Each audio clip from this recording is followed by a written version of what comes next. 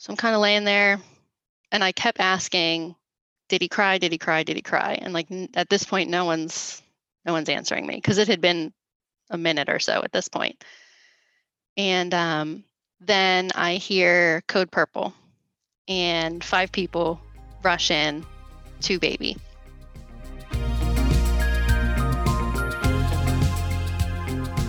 You're listening to the Mommy Labor Nurse podcast, where you'll gain the knowledge and confidence you need to erase the unknowns of pregnancy and birth and rock the newborn days like a boss.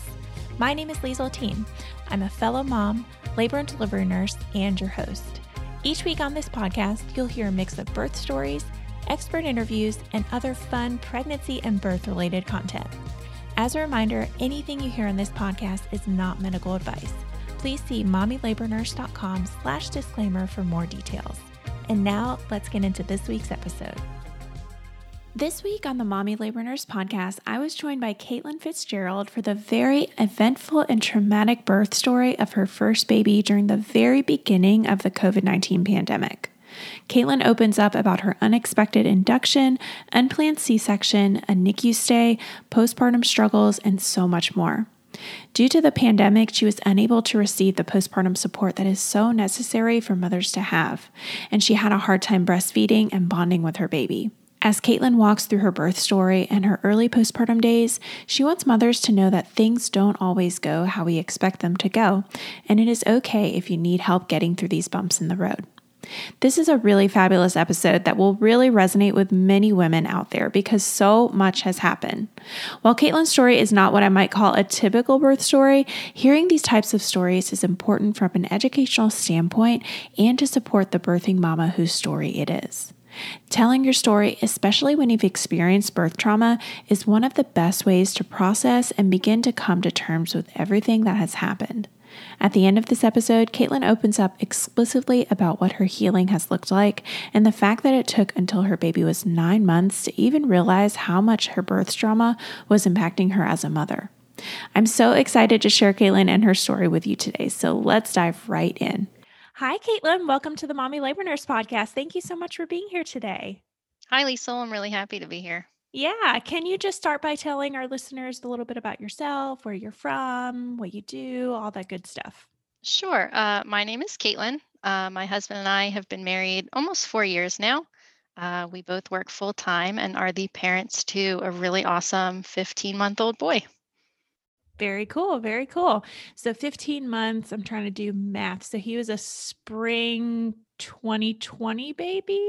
Yes, April 2020. Nice COVID times. COVID baby. Yeah, I was going to Yes. say like the peak of when everything was in shutdown. When it Cool. started, yep. Cool. Well, we're going to get into all that and your birth story, but I usually have people start off with getting pregnant and finding out they were pregnant. And if you had any issues with fertility or had any losses before his pregnancy, if you're willing to share, kind of take us back to when you were finding out you were pregnant with him. And then we can get into your pregnancy and then we can get into his birth story because I know it was very eventful. So I'm very eager to hear all of it. Yes. So conception, it's funny because I have always had irregular cycles. I had been on birth control for 8 years. So when my husband and I decided, hey, we're going to start trying, I told him it's going to be at least 6 months. It's just going to take time. It's not going to be a right away kind of thing. And then I stopped my birth control mid-June of 2019 and was pregnant by the end of July of 2019. That's pretty quick. So very quick. Yeah. And when I told him, he was like, "You're joking, right?" I was like, "Nope." They all do that. Got a positive test. Well, he was just so sure. I had told him, it Yeah. was going to be 6 months, so he was pretty surprised. Yeah. But because it had been about 6 weeks since my last birth control period, I was pretty sure I wasn't 6 weeks along because my cycles were already always irregular. Yeah. So when I called the OBGYN, usually they have you wait till you're 8 to 10 weeks, and I was like, I don't know. Mhm. So they're like, okay, let's bring you in. We'll do a dating ultrasound. And that's where all this fun began. Okay. Because I got there, I was only about 5 weeks pregnant at the time, which we know now because of the ultrasound. But when you're that early, you don't always see a baby. So there Right. was only an empty gestational sac. And of course, when the ultrasound tech says there's no baby, you're kind of like, what? Yeah. Freaks you out for Yeah. sure. And Google is not your friend when you No. Google, gestational sac only. Right.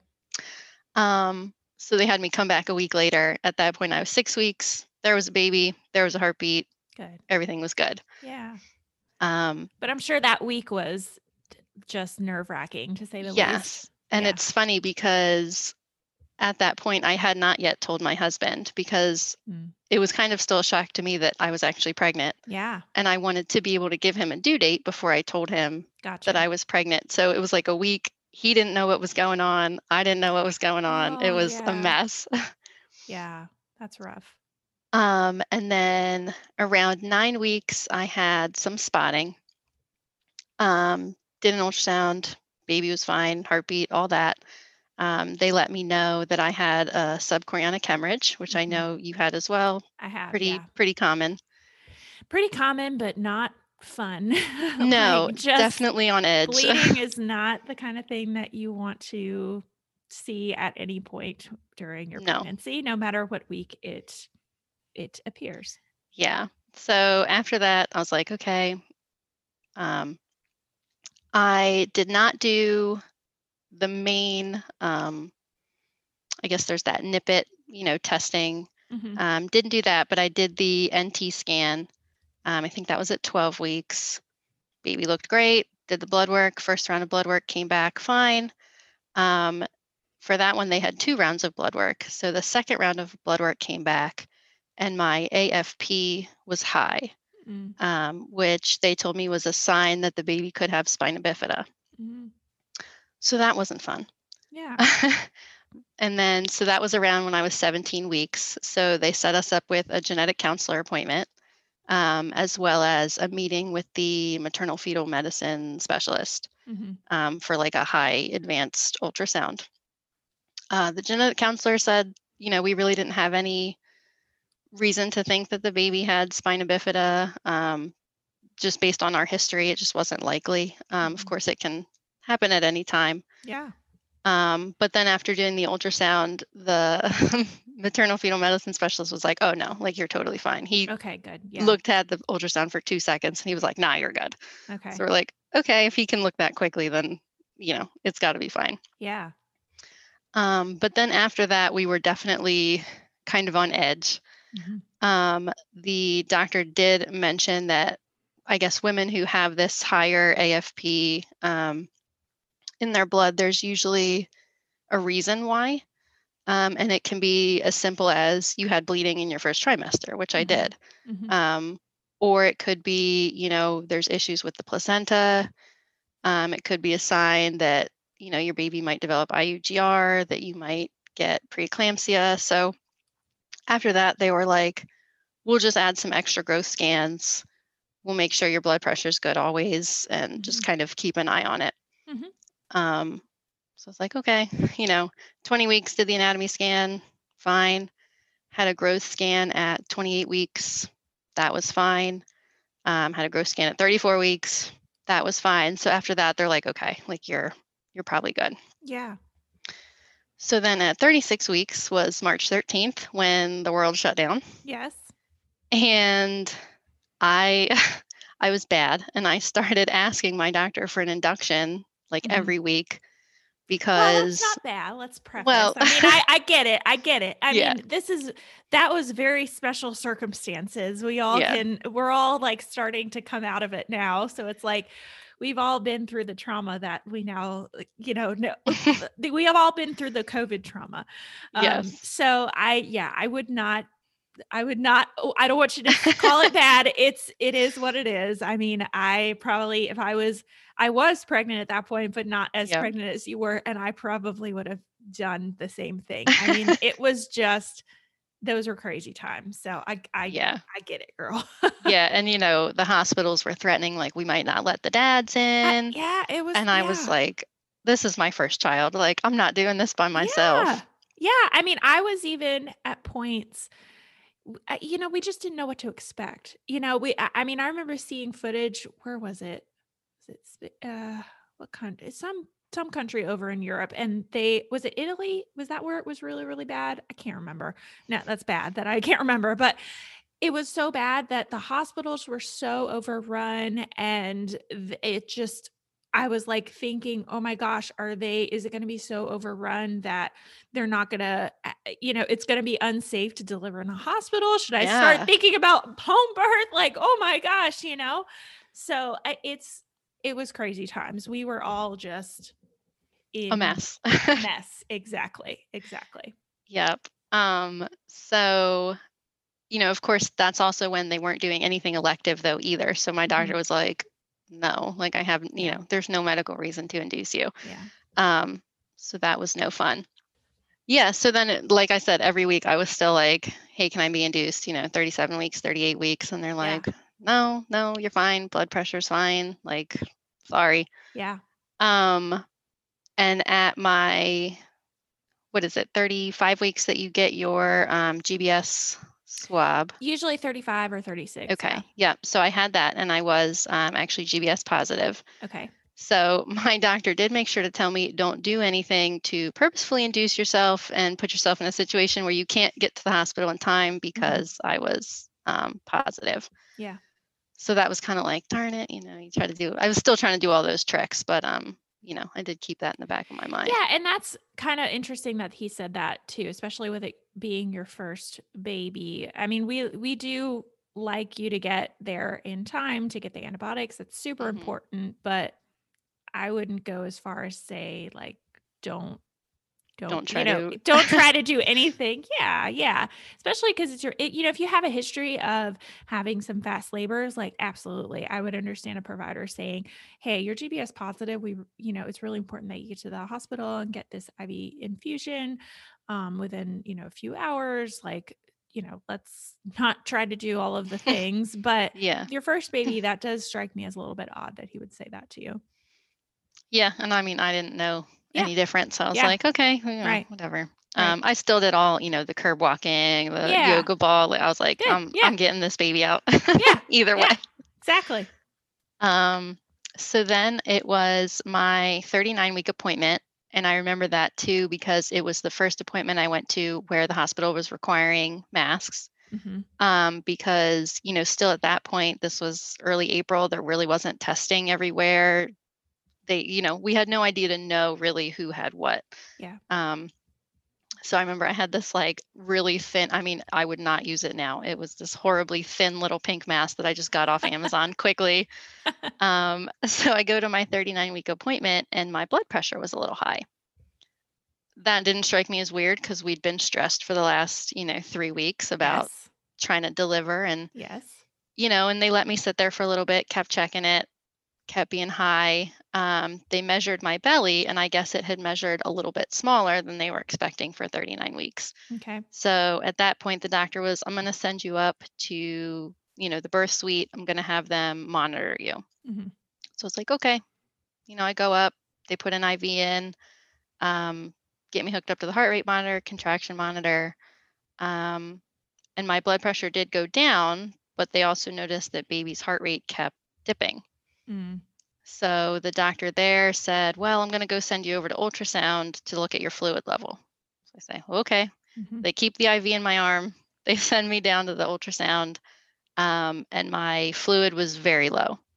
Mm. So the ultrasound tech was like, all right, you're having a baby today. I was Yeah. like, Definitely okay. an indication to induce for sure if that fluid's really low, because that makes sense why the heart rate was going down, because there's just less room in there to cushion that umbilical cord. And when you have, especially, if you have a contraction, squeezes baby and squeezes umbilical cord. And if there's not a lot of fluid in there, not a lot of cushion, then the umbilical cord can get a bit compressed, and that's what can cause those heart rate changes. So yeah, definitely, if anybody listening, if you have low or high fluid at a certain point, those are definitely reasons to have an induction, among a lot of other reasons.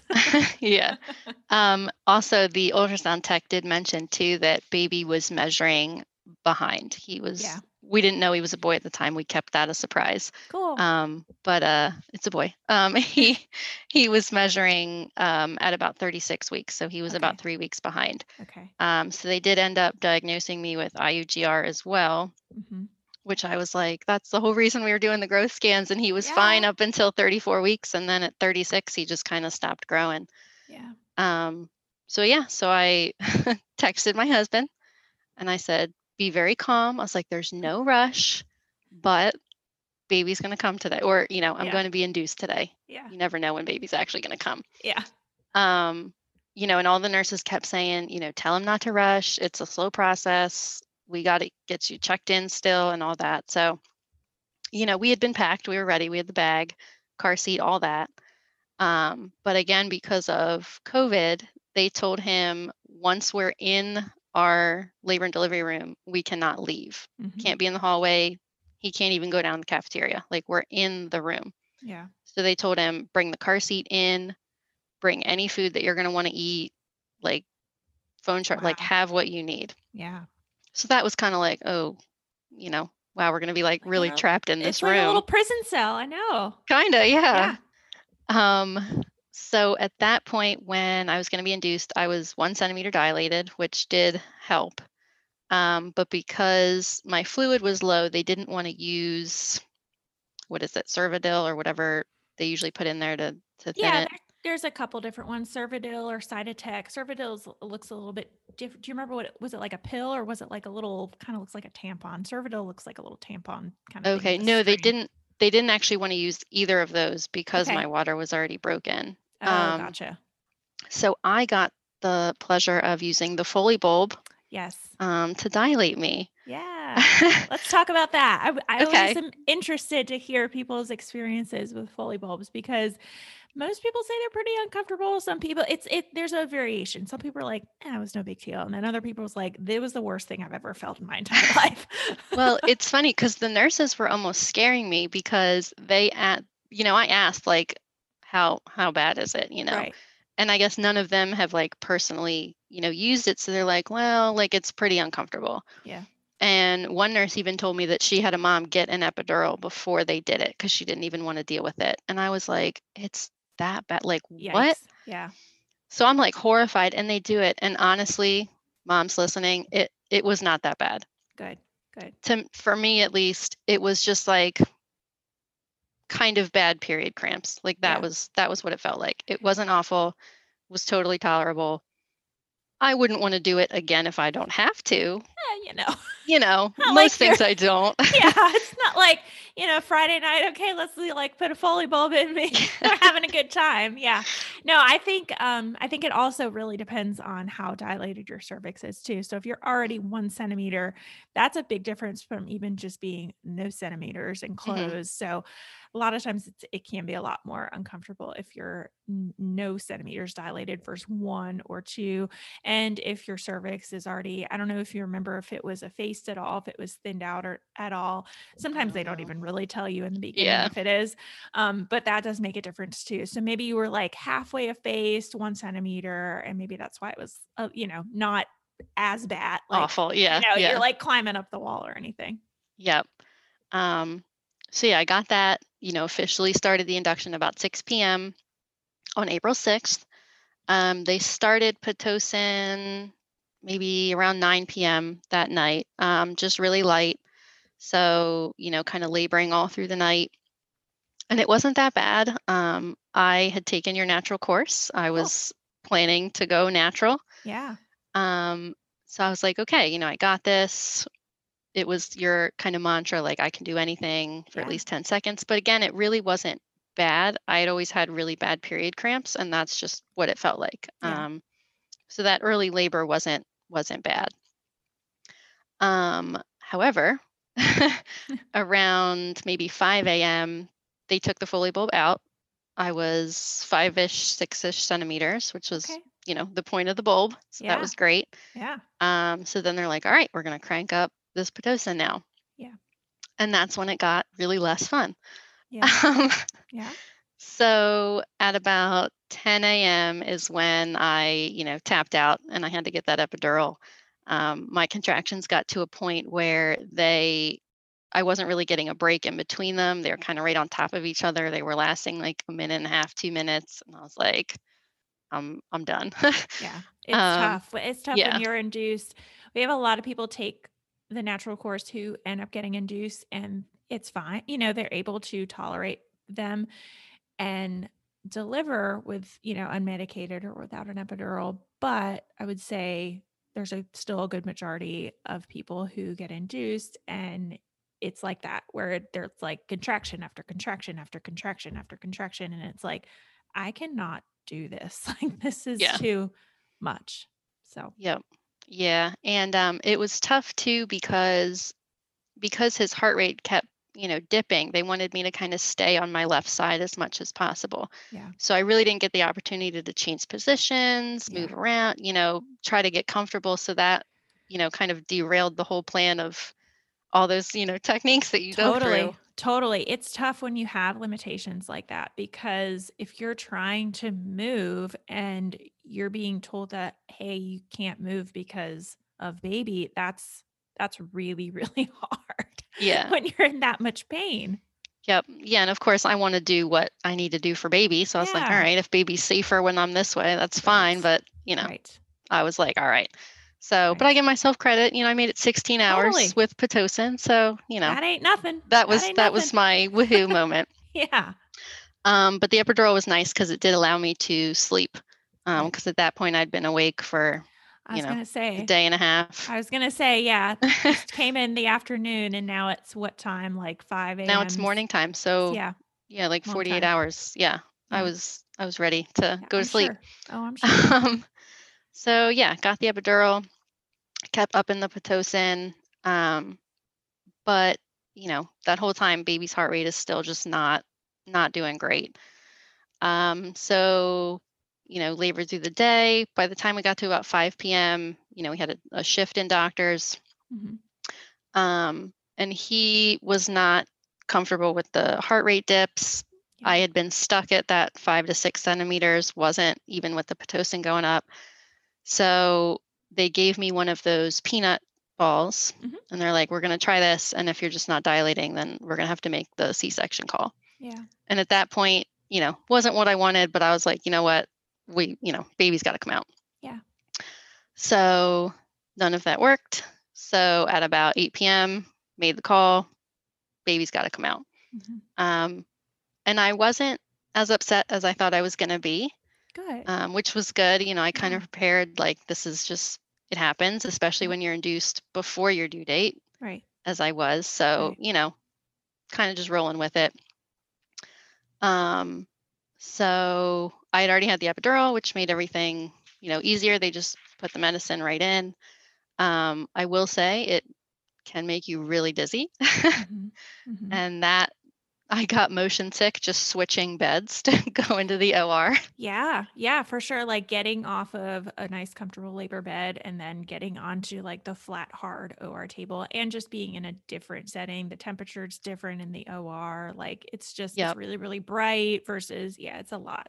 It's a lot. Yeah. But I had a wonderful anesthesiologist who, she Good. rubbed my head the whole time, Oh, kept me calm. I threw up the entire time, heads up. yeah. Yeah. That Um, happens. yeah, but she was awesome. Good. Um, so yeah, they start the C-section, everything was going normal. Um, Everybody in the OR was excited because we didn't know what we were having. So even all the nurses were like guessing, like, what's it going to be? What do you guys think? Since day one, I was convinced it was a boy. So when it came out and it was a boy, my husband and I were kind of like, okay, like we knew it. Um, and then kind of from there, everything got really scary. Okay, yeah, so So tell me what yeah, happened next. so baby came out. My husband made the call out, it's a boy. And I knew from, seeing pictures, other birth stories, usually they hold baby up over the curtain so that you can see him. Didn't hold him up, took him right back to the, baby area. And I kept asking, did he cry? Because I didn't hear him cry. And the anesthesiologist said, oh, sometimes C-section babies take a minute to cry Yeah, because there's it's, like fluid and yeah.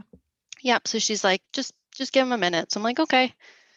So I'm kind of laying there, and I kept asking, did he cry? Did he cry? Did he cry? And like at this point, no one's answering me, because it had been a minute or so at this point. Yeah. And then I hear code purple, and 5 people rush in to baby. And I'm kind of like, what's happening? And the anesthesiologist is like, oh, it's okay. Like sometimes baby just needs a little extra help. Like they're just giving him a little extra help. And I'm like, okay. Yeah. At that point, my husband had been standing because he was watching. They told him to sit down because I don't think they wanted him to see what was going on. Yeah.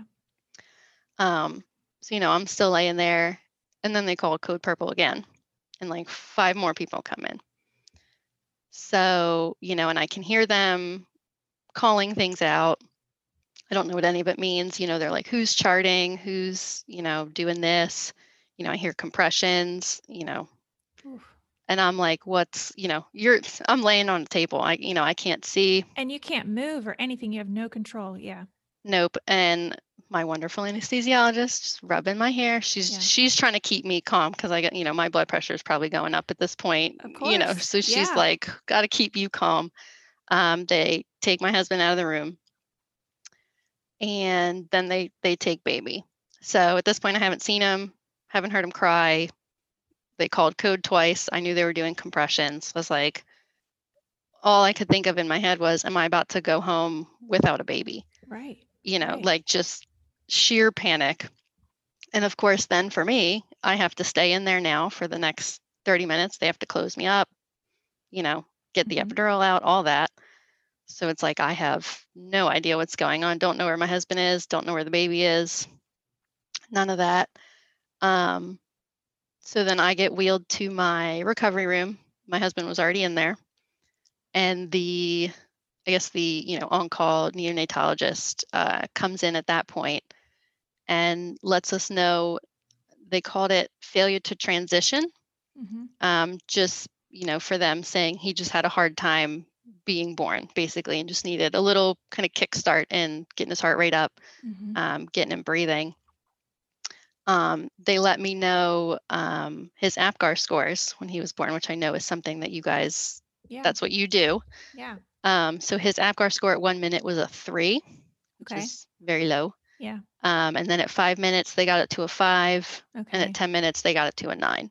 Okay. So he did recover fairly quickly. Yeah. But at that point, they said he's going to stay in the NICU. Yeah. He was on a CPAP just to kind of help push air into his lungs and help him breathe a little bit. But he was breathing on his own at that point. So, they told us he's fine. He just needed a little help getting started. They're going to keep an eye on him. So my husband got to go see him. At this point, it's like 11 o'clock at night. Yeah. We're exhausted. We have people texting us like, hey, it's been like 3 hours since you told us about the C-section. Like, what's going on? Yeah, like expecting a picture and and like happy, whatever. And we were just like, what do you even say? Like, I haven't even seen him. Yeah. Because all of our friends and family didn't know what we were having either. So they want to know, is it a boy? Is it a girl? Right.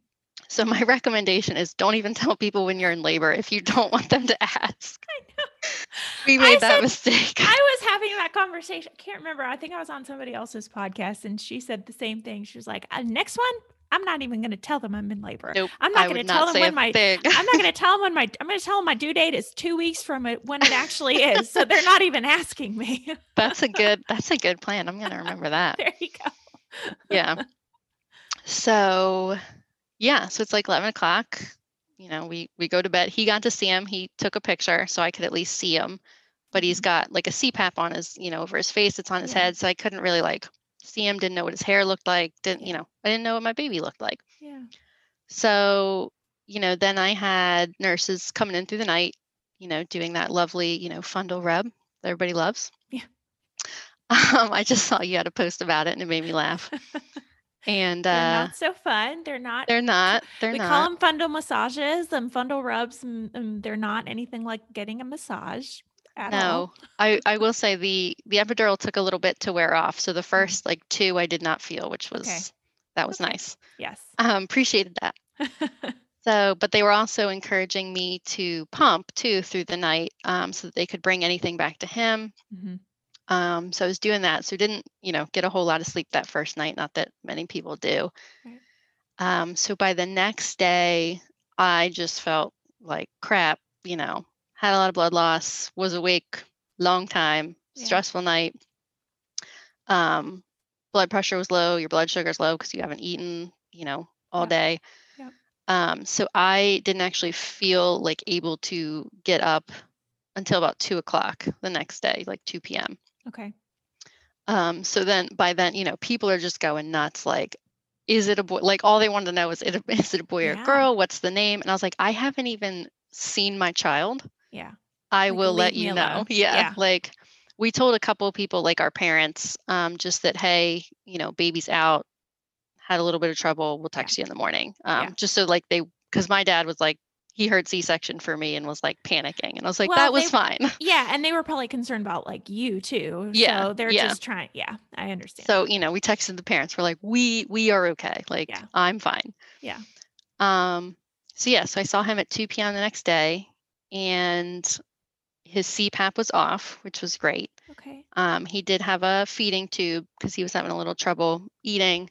But otherwise he was good, and he was like the most perfect little baby I've ever seen. Of course he was. Yes. And he was tiny. He was only 6 pounds. Super, which, I thought my husband and I were both bigger than that. So, but he was this tiny little thing, head full of hair, which makes sense because I had awful heartburn my whole pregnancy. And just sweet and quiet. They said the whole time he was in the NICU, he never made a peep.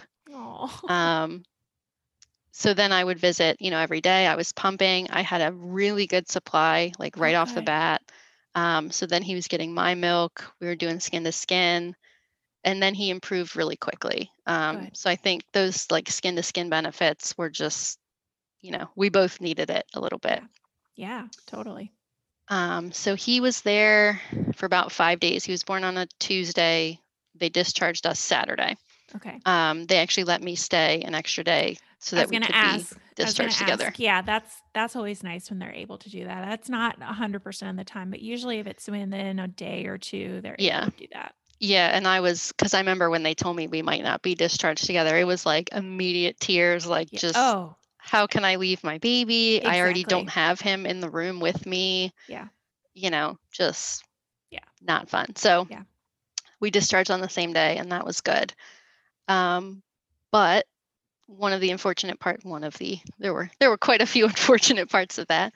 Because of COVID, they didn't have any of their services. I did get to talk to a lactation consultant, but because I wasn't rooming with my baby, we didn't get to practice. I didn't really get any info on positions.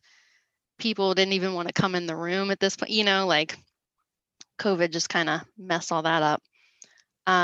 So the nurse that discharged us from the NICU gave me like a really quick out the door, like breastfeeding lesson.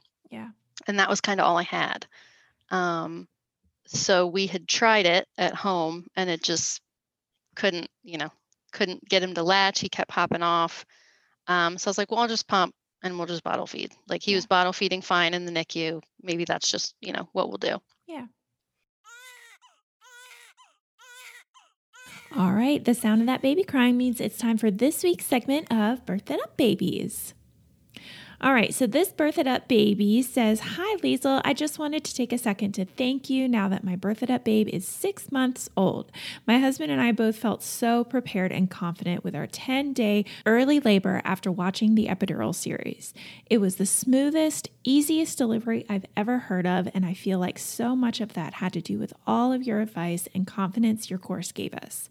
I labored at home for about 3 hours, got checked in and was 6 centimeters, asked for an epidural right away, and then only had about 30 minutes to rest before our girl decided she was ready. I pushed 5 times, and there she was. All I can say is thank you, thank you, thank you. I will forever be recommending you to friends and rewatching the course for babe number 2. So great. And I totally agree. That is a very, very smooth time, very, very great working epidural. And I'm so happy that it worked so good for her. If you want to hear about the course that she took Birth It Up, the epidural series, and you can head over to mommylabornurse.com and click on the epidural series to learn more. All right, let's get right back into this week's episode. So when you went back for your C-section, was it like an emergent kind of thing, or was it more, okay, this is not planned, but it's unplanned, but we're not rushing back? Yeah, so that's definitely how it was. Okay. It was really calm. The Yeah. doctor was like, "Yeah, we're just, you kind of failed to progress," is just Yeah. what they called it. Yeah. It's not like know, his heart rate went way down and they were like, "Oh my no. God," and go back. Yeah. Nope. That's I was going to say that's tough when it's like that. It goes down immediately and you have to Yeah. go back really, really fast. But having it be unplanned you're able to process it a little bit more. Yeah. And I wonder because a lot of times we can tell by their heart rates before going back kind of what their reserve is like. And I wonder if he coming out, that's why he had a little bit of trouble coming out and transitioning, if his heart rate just wasn't like it's called variability, when the heart rate's moving, kind of up and down, nice and jagged, not like more of a flat line. But yeah, it's tough for mom and dad, obviously, and partner, whoever in the OR when a baby comes out like that. But it's also tough on us because we're like, okay, at least in an emergency C-section, we know that baby's going to come out probably not looking great. So like we're all prepared. The NICU's in there. We don't have to call anybody. Everybody's there. But like when it's unexpected like that, and you said they called a team twice, a Cold Purple twice, it's like, oh, it's like a shock to like all of us. So I can imagine that there was a debrief afterwards, hopefully, of everyone. Did your provider come and talk to you? I know you said the neonatologist came and talked to you, but did your OB kind of brief you through what happened too at all? Sometimes they do. I don't think so. He did come in and make sure I was okay, like C-section wise. Yeah. I did see him the next day and just asked how baby was doing, assuming that I had talked to the neonatologist. But it was just that night, it was just the neonatologist kind of giving an update. Rundown. Yeah. Yeah, cool. Well, I do want to get into a little bit of your postpartum recovery if you're willing to share that. I know you started talking about breastfeeding and pumping and everything. So I want to first ask how your recovery was with recovering from a C-section, an unplanned one, that, so be it. And then I do want to ask how the pumping went and your journey with that, if you were ever able to latch him again, or if you just continued pumping, or, how long that lasted. So why don't you start with how it was in the hospital, and then kind of going home, how recovery was? Yeah. So as much as it sucked not having my baby with me, I will say it did give me a time to kind of recover by myself. Yeah. And while I wish, I could have had him, I do appreciate that time. Yeah. I did get to sleep in between pumping. Yeah. I didn't have to keep trying to get up and down so much. I was able to just kind of recover. Mm-hmm. Of course, they get you up and walking as quickly as you can and all that. But yeah, so recovery in the hospital wasn't that bad. I was pleasantly surprised. You're very careful getting up, but it wasn't bad. And even at home, I think because I had 5 days in the hospital, it wasn't just 2 and then you go. Mm-hmm. I was at a better point by the time I came home, that getting in and out of bed was already easier. Good. I wasn't quite so hunched over walking around the house. Yeah. Coughing wasn't horrible. Yeah. And I did not have a lot of bleeding. I know, it varies person to person, but I was surprised that it really wasn't as much as I thought. That's fairly common from what I've heard. And the reasoning behind that, it usually is because in the OR, they are like irrigating inside with lots of water. So a lot of times they do a pretty good job of like cleaning out that initial kind of lining and bleeding that's in there. So we do see that with C-section moms, that they a lot of times have less bleeding. Yeah. Yeah, that was nice. I did steal as many diapers and stuff from the hospital, though, before I came home. You got to. It's free. It's there. I'm going to take it. Exactly. Yeah. So that, C-section wise, it wasn't bad. And even now, I'm fine. We're over a year out at this Yeah. point. Did you have any issues with your scar? Did they have any pain with your scar, numbness, or anything like that? um, yeah, so not a lot of pain. Like I really just did the Tylenol and the Motrin, Good. going back and forth with those, and your stool softeners, of course, Mhm. ladies, don't forget that. Yes, yes. Um, and that for me was enough. Um, I did actually end up having an allergic reaction to the glue that they used on my Oh, incision.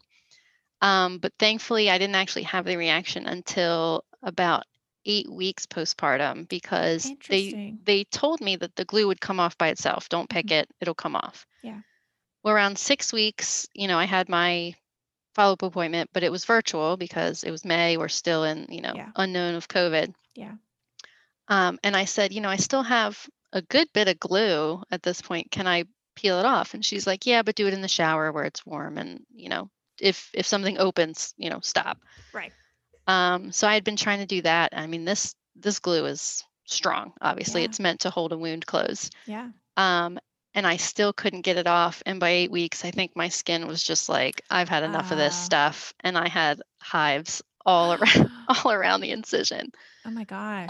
So I go back to the doctor. They wanted me to come in that time and Yeah, got some prednisone, and that helped. And they helped me get some of the glue off with whatever they had in the office. yeah, yeah. And the only reason they were to give me prednisone, which kind of brings me back to the breastfeeding, is because I was not breastfeeding at that point. Gotcha. Because Gotcha. I think they were like, crap, like, what do we do? Because you Right, can't take prednisone while you're breastfeeding. right. Um, so yeah, so kind of getting into that. Um, we were doing the bottle feeding. I was pumping. That was going fine. But when he was about 2.5 weeks, I started noticing he was making like a clicking sound when he was drinking. Mm. He was a very colicky baby since like the second day we brought him home, Oh, very poor guy. gassy, Yeah. always crying. Um, so I had a virtual appointment through Pebble, which Mhm. I got from you. Yeah. And I'm so sad that they closed I am too. I because know. they were literally my lifeline Yeah. when I brought him home. Yeah. So I had a virtual consultation with one of their lactation consultants, and she actually saw that he had a tongue tie. Mm. And I know Virtually, she could see that. I know I Wow. she was amazing. That's awesome. And I know that for some people that doesn't affect, their baby, but for us it did. Yeah. So we went and had that done. He had a tongue and a lip tie. So we went and they laser it Mhm. off. So we did that. And then it was an immediate, like there was an immediate difference in how he was eating. He was less Good. gassy. So we were like, okay, it was tough bringing our 3-week-old child in for a laser appointment, but it was worth it. Yeah. Sounds like very needed.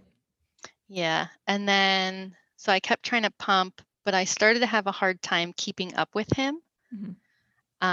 And then even so, still with this extreme, he got officially diagnosed with colic because I guess it's over like a 3-week, Mhm. period of time. Mhm. Um, so our doctor recommended either I would have to start cutting things out of my diet or we could switch to a formula and see if that helped. I decided at that time to do formula because like mentally it was just I had to make It's a lot. that change. Yeah. Yeah. And that was tough. That I think I struggled with the most because that was like the one thing I was Mhm. like, this I can do this for him. Like I can make milk because my supply was great. Mhm. Um, but so yeah, so we switched to formula, but we were still having a really hard time. He was spitting up, he was refluxing all the time. Mm. Again, still just crying. Nothing was working. He never slept.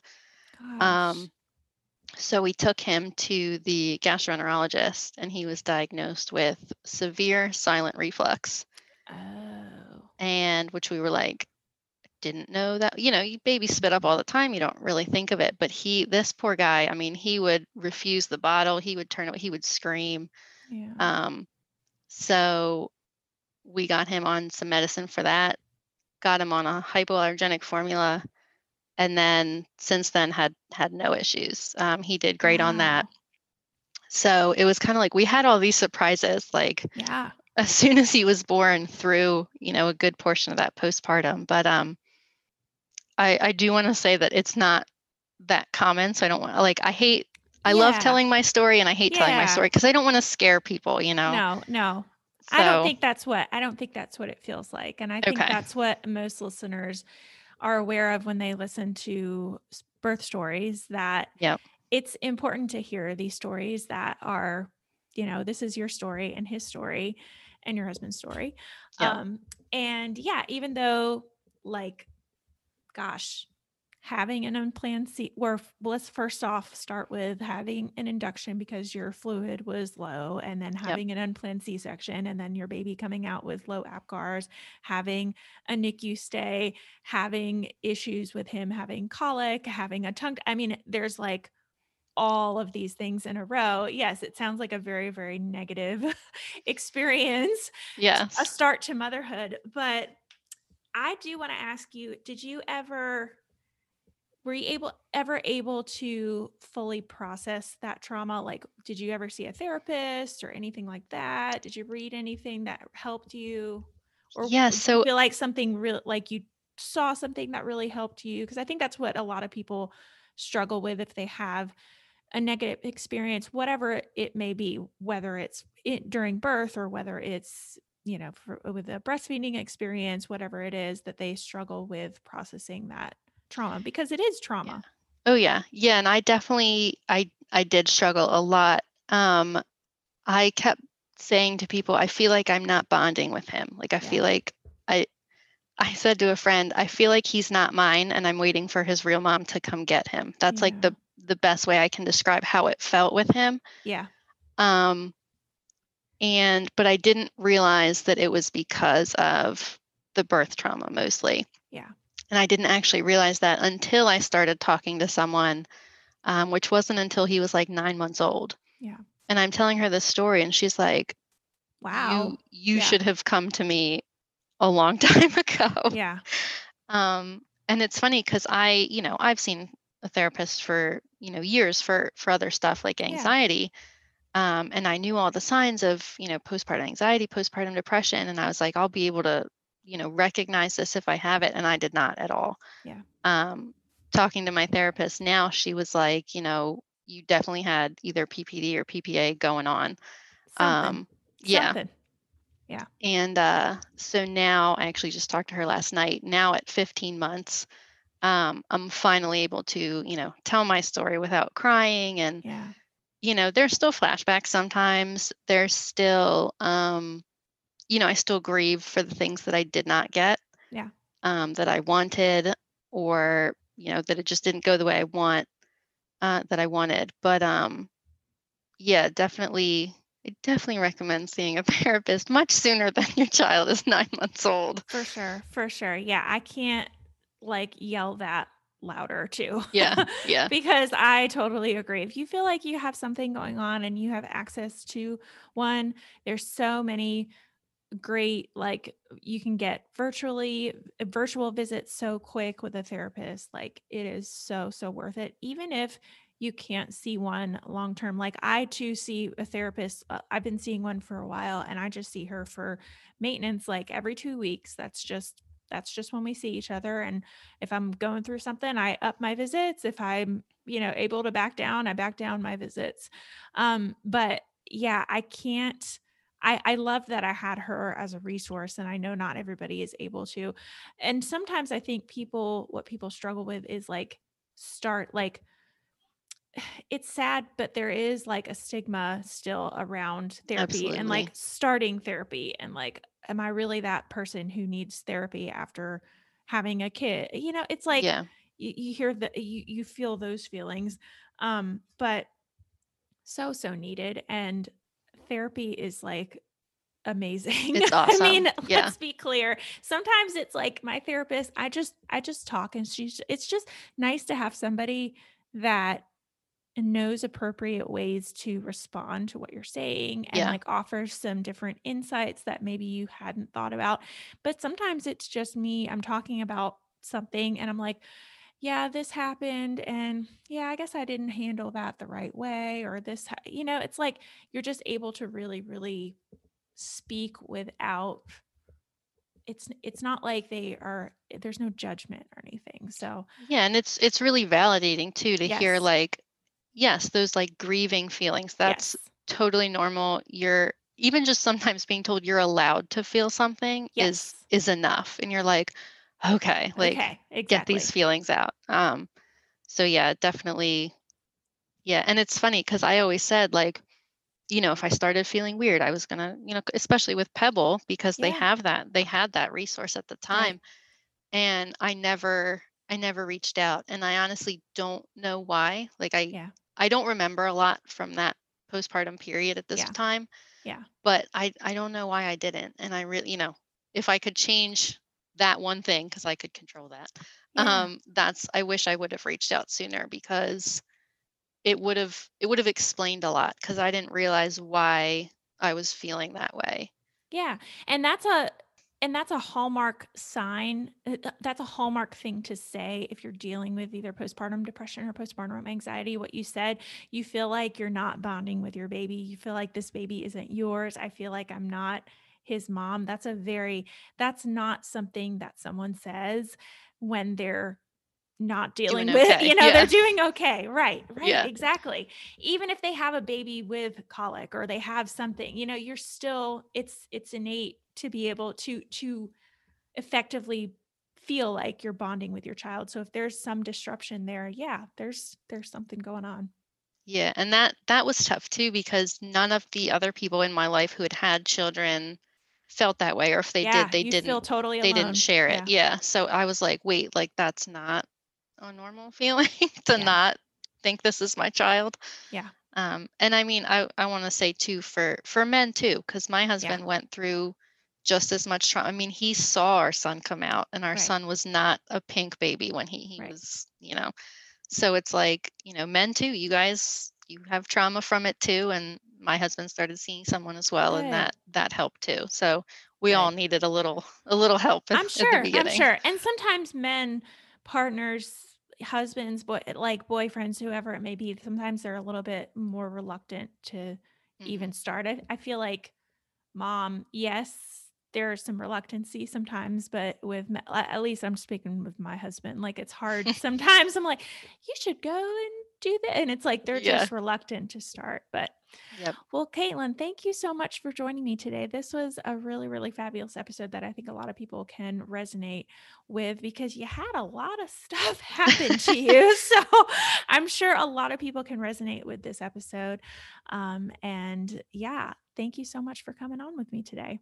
Thank you for having me. I'm glad I got to share that. Yeah. All right. I'm going to hit stop.